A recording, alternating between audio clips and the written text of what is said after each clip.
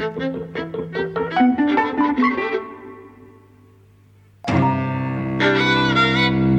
and welcome to Eavesdropping at the Movies. I'm Mike. And I'm Jose.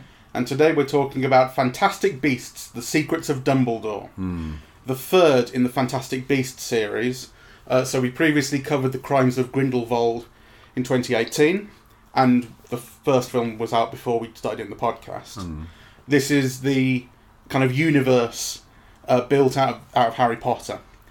So J.K. Rowling extended the Harry Potter world in these books and now these films to take in America, a different wizarding culture, a political wizarding world. It might be instructive to think about the last film, because we went back and listened to the previous podcast, and so much of what we talked about on that previous podcast I think comes up again here. One of those things being that the overall goal that everyone has, which is essentially to stop Grindelwald, who wants to take over the wizarding world and start a war with muggles, non-wizarding folk, is quite clear, but all of the details are vague, stupid, not thought through. I mean, the first hour of this film, essentially, maybe more than an hour, ends with all the characters, all of our heroes, meeting up in Hogwarts and basically literally saying, we've achieved nothing at this point except things have got a bit worse. A huge waste of time that had no particular goal, no aim. It's just wasted time. It's bizarre. I think it's very bad storytelling, because there is a lack of clarity. It could all be efficient. There's a lot of space devoted to moralizing or editorializing on character and things, usually with a smug attitude towards it if they're the good guys, right? I mean, I think that was indicative of the ending as well. Like, it didn't end. You thought, when is it going to end? Like, should have ended, right? And really, it's not ending because you just want editorializing, platitudes on, the people, really, which the audience does not need. I really don't know why they've put that there. But actually, that's a characteristic in the film as a whole. Who's the muggle? What's his name? Kowalski, right? So much is devoted to what a good heart he has, what a good person he is. Why he's blah, blah, blah. Like, that you've seen the other films, and actually you don't need to know that anyway, really. Like, so all of that is just like completely unnecessary, and I think the film is stupid in the sense that the obvious pleasures. There's two things that the film I think has to get right. Right. One is a world that connects to Hogwarts, because everybody remembers all of that with pleasure. It's the world of wizardry and the fantastic things that could be done with it, right? And the other one is the Fantastic Beasts.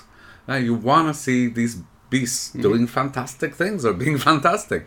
And actually, there's very little of that, I mean, I thought at least as a sop to the audience, when they go into Hogwarts, there would have been some sweeping camera into Hogwarts so you can remember what it's like, or there might have been a game of Quidditch being played, or just or you'd hear the theme, Yeah, something, right? But no, right? So I just think it's stupid not to have taken those things on board, particularly when it's replaced with, the most stupid things. I mean, that whole thing where Newt goes to save his brother, and he's got to dance with a crab, lobster, whatever they are. Didn't mind that. Oh, I thought it was just... Didn't mind that. That's one of the few things in the film that I felt had any charm. When he goes into that crabby stance and starts waddling from side to side. It's a little bit of fun. It's a little bit of fun, and it's played for a laugh, and I really didn't mind it. Well, so much of the rest of the film is so self-serious and dark. I mean, visually dark. Not just, dark in terms of fates and plots and all that kind of stuff. Visually dull to look at. At least those crabs were bright red. Not bright enough. I know, but I think it was an interesting idea, but again, the execution was so bad. I didn't find it funny, and I didn't find it charming. I mean, I could see that the film was aiming for that, but it certainly didn't succeed with me, really. No. So I thought, there was a real problem. Yeah, I mean, I think the whole kind of Nazi thing as well, like Grindelwald's people. I mean, well, they're all German. And it really couldn't be more obvious. They're all German, and they're there to take over the world. And his people are literally dressed as the Gestapo. I know. Which, again, I think it's a mistake. I mean, I don't have a problem with them borrowing Nazi imagery, right? But I would have liked them to have done something more imaginative with it and not restricted so much to Germany, really. I think that's almost offensive, really. I'd be curious to know what people in Germany think. So, I mean, I'm trying to think. The only thing that I liked about it was there's an overall thread of Dumbledore and... His brother. No, Mads Mikkelsen. Oh, excuse me, Grindelwald. And Grindelwald having a blood tie that they can't act against each other because when they were young they were lovers and madly in love with each other and they made this blood pact. So actually I think that, you know, for a film like this to begin with the recounting of this love story between two men and, you know, kind of what led to it, I really like that, though I understand it's being cut for China. Wow. So but actually I think the film is almost scared of it because really there is a kind of a tragedy that underlies this film, really, which is about, you know, this relationship that's over, you know, one can't act against it, that's really paralyzing people, and that finally an act of conscience breaks through, right? So I think something really quite marvelous could have been done with that, actually. It also has more than a hint of the trope of the sad, lonely gay man pining. Yes. You know, so clearly the love that Dumbledore had at least for Grindelwald, is very real and very, very keenly felt.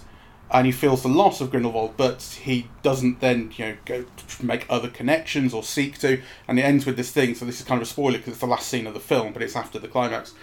Eventually, you've got Kowalski, the Muggle, and Queenie, who's magic, getting married, and it's this happy scene to end the thing with, and everyone's there having a lovely time, and Dumbledore doesn't go in. He sits outside, he walks off into the snow on his own, he doesn't join the party, and it's like there's no reason for him to walk off on his own, but there's this atmosphere of his deliberate loneliness.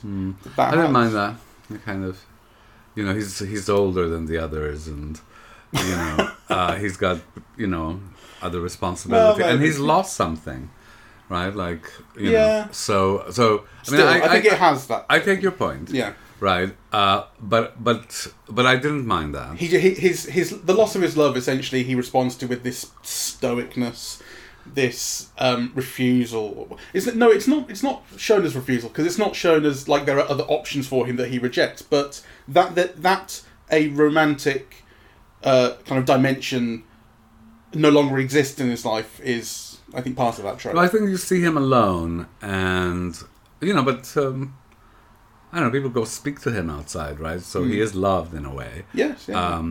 So I didn't mind that. I mean, what I minded was it's very bad storytelling. The action was very badly filmed. Again, I thought the thing with the crabs, you know, when you have the other monsters eating stuff, I mean, that should have been more exciting. Should all have been executed better. And in fact, that goes to the previous podcast. What your exact criticism, one of them, was I like the conceptualization, I don't like the execution. The ideas aren't bad. No. The ideas aren't bad, but they're not very well done. Again, this is David Yates directing, who directed the previous one, I think the one before that, and several Harry Potter films. And it's just, he's the kind of... On the last podcast, I referred to him as a yes man, and that's not knowing anything about him, but it comes across as a yes man type of director, where it's just getting the plot filmed, essentially, with not enough creativity or visual beauty. It has its moments. The last film had its moments too, and we talked about them, but they are only moments. Well, they're moments, and they're moments that the film doesn't build up on, because one of the things that I really like very much is, again, was it Kowalski? Kowalski. Yeah. You know, I love that character. I love the actor playing him, and you know, he was very charming when you first saw him, right? And you'd think that they would build on that, because actually that was almost like a little star moment, somebody making something of that part, in a way that was really audience pleasing. They throw it away in this film. They don't really give him any of those moments, right? Or actually, they kind of do, but they don't work. They give him quite a lot to do, and he has a fairly important role in the story. I mean, he's an important part of that gang, put it that way. And actually, I think he probably had less to do in the previous film, and I wanted more of him. He is fun to see, and he is charming, and some of the comedy he gets to play is quite broad, but I don't mind it. No, I don't mind broad comedy, but I think it doesn't pay off. Like, you know, there was an effervescence, and, you know, in the last film, and also he made you laugh and so on. Whereas this, you could see the actor's just as good, you know, but actually what he's given to do and how it's filmed and the timing of it all is really the film's fault, you know, and they waste him. I did I love Jude Law, and actually I love Jude Law with Mads Mikkelsen. I think they're very good together. Mads Mikkelsen. I like Jude Law an awful lot, and we liked him in the previous one. And he does have that avuncular, knowledgeable, wise thing going on. What was happening with his accent in this, I don't understand, and I don't remember it being a problem before, where he basically speaks like Jude Law, except his R's. He does this with his R's.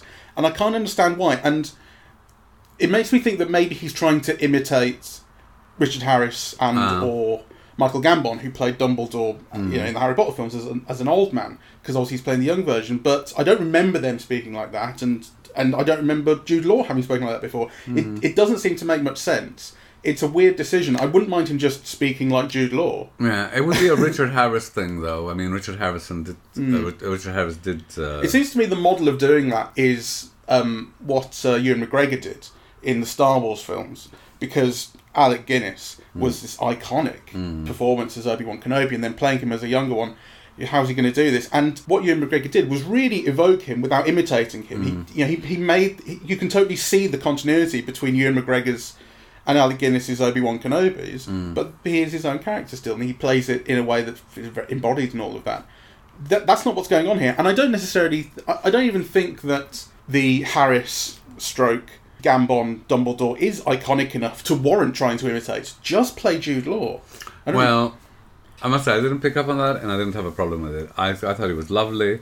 I really enjoyed watching him, and you know, that was true. I mean, I thought the actors on the whole came off very well in this, really, because I thought Ezra Miller is filmed, you know, just at his most beautiful. I've never seen him, you know, kind of look this beautiful, really.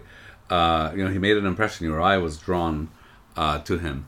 I'm getting really sick of Eric Redmayne doing this, oh shucks, shy thing, you know. And I was thinking, actually, the person who most closely resembles him is like a young Jimmy Stewart. But, you know, Jimmy Stewart would have some bite, right? And some, more passion. He would vary that performance more. Jimmy Stewart was a much greater actor. You know, so this is getting, I mean, it's becoming a kind of shtick, yeah? If you want to do an Eddie Redmayne imitation, you could now do it in like 3 moves, right? Then they all kind of involve a tilt of the head and a, you know, a doleful look.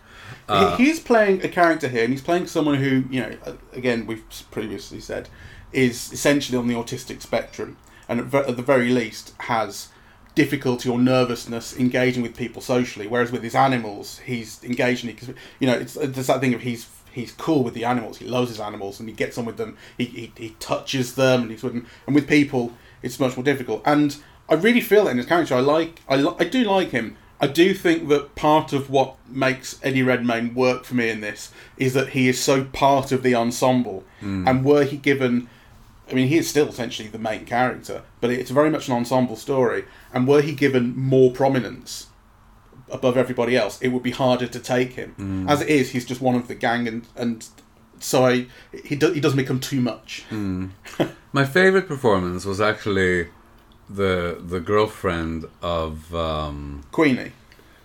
I love Queenie, and I love that actress. And actually, it's a very, I don't know, imaginative performance, really. You know, it's very stylized, you know, with a kind of a high but soft speaking voice, right? Alison Sudol plays Queenie. Yeah, I thought she was wonderful. Yes. I had a problem with Mads Mikkelsen, frankly. So the reason that he's been cast as Grindelwald is because previously that role was played by Johnny Depp. And then Johnny Depp had this civil case in court. He's been accused of being a wife beater. Yeah, so the Sun, I think, wrote about him being a wife beater. His wife was Amber Heard. And he sued them unsuccessfully for defamation. He lost on appeal, And when that was all kind of finalised, it became you can't continue in this role, despite the fact there is another problematic person, which is J.K. Rowling. But there's no film happening without J.K. Rowling because it's her story overall. Also, she's not, No, it's not. I mean, no. writers are never given that kind of prominence in a film anyway, right? Well, I think it's different with J.K. Rowling because it's her. She's huge. But I think the main difference is that saying things that people find very unsavoury about trans people is not the same as essentially, I could say in quotes, essentially being found substantially guilty of being a wife beater, and being unable to defend himself against that claim in the papers. It's kind of physical sort of violence is a more serious thing. That's why Mads Mikkelsen's been cast. And there's no attempt to say that he's changed his face or something. He's just a new actor in the role, and that's fine. That works for me. The problem I had with him is that I think he's charmless in the role. I like Mads Mikkelsen in so many things, and the one time in this where he really made sense was when he's in that pool, bringing that creature back to life and doing kind of dark magic on it. Because I thought, wow, that's it's occulty, and that he made sense for me there. His kind of serious darkness made sense for me. But what he lacks that Johnny Depp had brought before and would have brought again is charm and charisma to being the evil, Well, that's true, though. I kind of... I just think he's lacking, that's all. Yeah, no, I liked him. And actually I was trying, because I like Johnny Depp as well. But there's something both very florid and very musty about his recent performances. And actually, because this is the film in which they really highlight the relationship with Dumbledore, I was glad that Johnny Depp didn't do it. Yeah,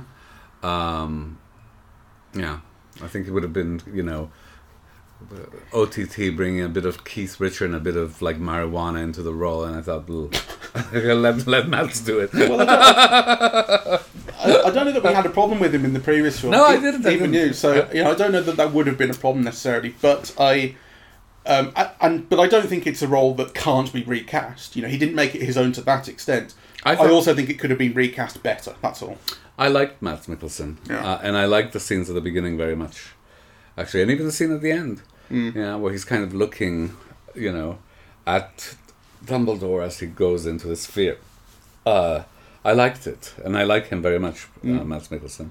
So that wasn't a problem with me. And again, I'm trying to think: is this a problem with the actors, or is this a problem with the writing or the editorializing? I didn't like what's her name, the woman with the books.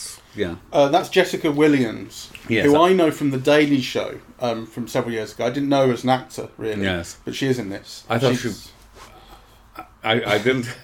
Yes, she's well. I think she has a sense of that floridness. She overdoes her accent.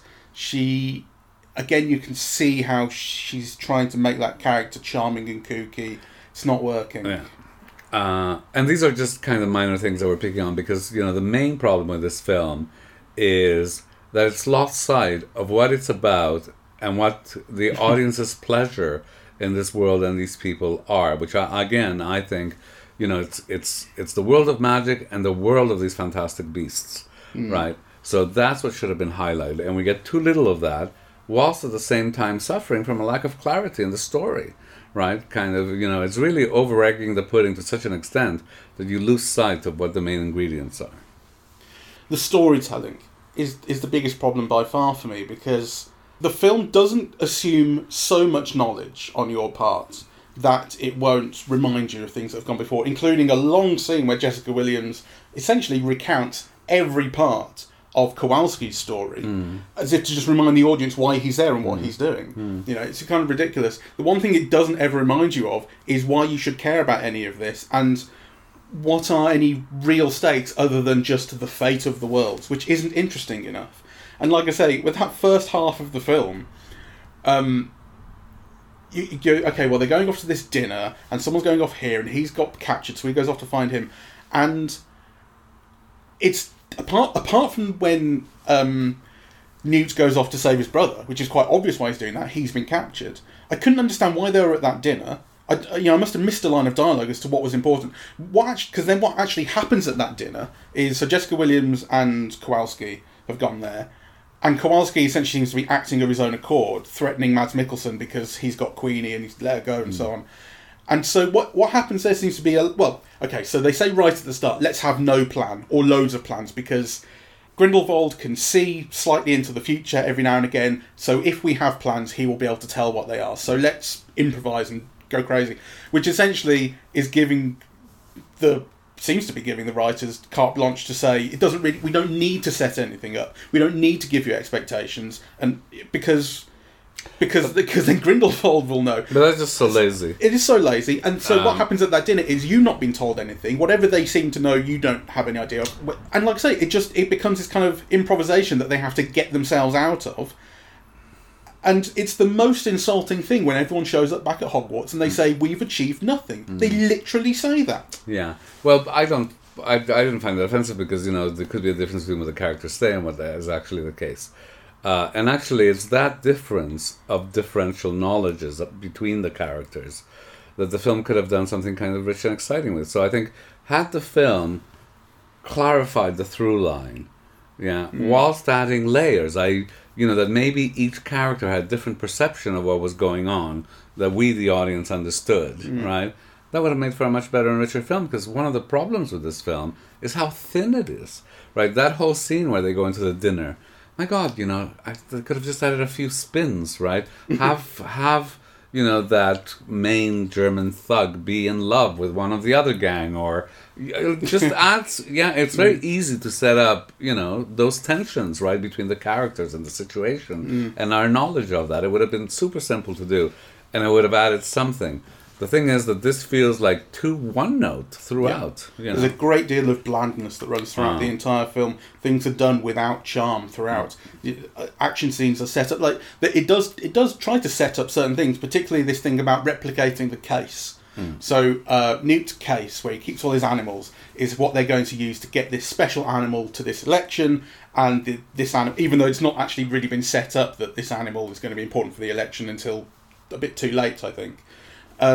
They still have to smuggle this animal in because that's going to help make things right, okay? But the baddies know about this animal, they know about this case, so they replicate the case and they say, we're all going to carry a case. Which is fine, that's a great setup for smuggling a thing in, We don't even know which one's the right case, and 5 of these are decoys. But then it doesn't go on to make enough of that. So, we have this scene where they are being followed. You see Gestapo on the rooftops like ninjas following them. The fight with the wands was so stupid. and it's all done without any hint of tension or charm or surprise. I mean, you could have had like a drum roll moment after each case is open and you realize it's not that one, but nothing. It's just kind of really flaccid filmmaking. It's super flaccid. And nothing about the election makes any sense. I mean, well, the thing that I had a real problem with, the election takes place in Bhutan up this long set of stone steps to a temple.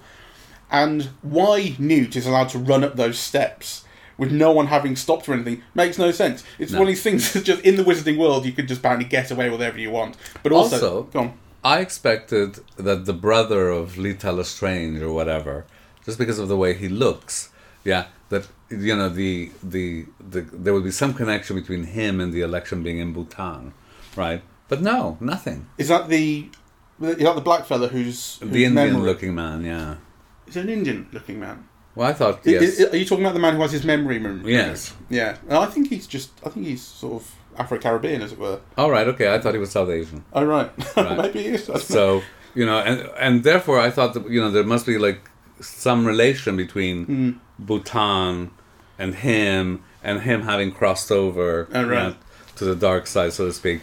But no, I mean, if there was something, I missed it. I had a real problem with his character because he's sent in, again, he's part of Dumbledore's troop, and he's sent into Grindelwald's lot as a spy. And he goes there and he announces himself as a spy and says, I've been sent here by Dumbledore to spy on you, what do you want me to do? Which is clearly part of the plan or lack of plan. And because Queenie can read minds, she says, yes, he's telling the truth, but also he blames you for the death of his sister, and he thinks about revenge on you every single day. And so Grindelwald puts his wand to the guy's temple and removes the memory. And this thing in the Harry Potter universe, memories are these kind of long, glowing white strands. And I mean, I don't think you've given enough in the character to care about, but on paper, it's a sad and it's a very sad moment, quite a beautiful, tragic moment that every memory of his sister is being removed from him by the man who killed him, and it's never replaced. Nothing comes back about that. Well, actually, I had two problems with that. Because I think you're missing an important component of that. Because if I remember correctly, what Queenie says is he really supports your cause. Yeah, but that's right. He believes in you. Yeah. So he believes in you. That's right. So then, actually, what you get later is the memory is removed, but actually, this believing in him, which is how does that show up, right? Because ultimately he betrays him. Yeah, he goes with Dumbledore. Where did that come from? Exactly. Well, unless I suppose I'm maybe I'm meeting the film more than halfway, because Queenie clearly has her doubts. You see that basically from the start, because she's there also. She's sent to spy on Ezra Miller's character, and she says, "I am doing that, but I'm not telling him everything." Yeah. So she has her doubts from the start. So maybe she's also lying a little bit to him. But it would be good to signal that to the audience in some way, right? Yeah, that would make everything more interesting. Yeah, I'm having to meet the film more than halfway in saying that's what's happening here. Yeah. Anyway, I think we've gone enough of, this is like... Yeah, it's just not very good. It's funny, after the last film I said I would be interested in seeing this one, and I don't know why I said that, because I wasn't that impressed with the last one. No. Neither was I. And it's not a story that I'm interested in keeping up. The thing about Harry Potter was I did want to know what would happen in the next film. Because I got 200 pages into the 5th book when I was... Was that the 900-page one? Yeah, it was one of the first really long ones. And I guess I must have been 15 years old maybe when it came out. And 200 pages into that book, the previous 4 had been great. All that had happened was that a painting in a house had shouted at people, and I was like, okay, I'm not doing this, I'll give up here. But I did want to know still what would happen ultimately. I was invested in those characters, and so I kept seeing those films despite the fact they were equally bland, really. I had a little bit more to them. I think the characters, generally speaking, were more interesting. This, I don't know why I was interested in seeing this. I don't know. Well, I wasn't. Well, at the time I said I was, and then when you said, let's go and see this, I said, are you punishing me for something? Yes. So, I'm glad, I'm glad we saw it in a way. It was definitely worth thinking up, and I like seeing the actors. I just think it's a pity that, even in a commercial sense, such an important property is being treated so cavalierly. I think it's about time that they give this thing to a better, more imaginative filmmaker, and that they treat it with the respect that Marvel treats its films. Yeah, you want to hire somebody really dazzling to kind of do something, attempt something dazzling with this, because, it can certainly offer it, right? So this is just a failure of skill and imagination, I think. So anyway, this is a huge disappointment. Yeah, if you're expecting something. Well, we weren't expecting much, and it was still a huge disappointment. Anyway, I think that's enough. Thank you all very much for listening. We're eavesdropping at the movies, and we are on Apple Podcasts, Audible, Google Podcasts, Spotify, SoundCloud, and YouTube. On social media, we're on Facebook and Twitter, and the website is eavesdroppingatthemovies.com. Thank you very much. Bye-bye.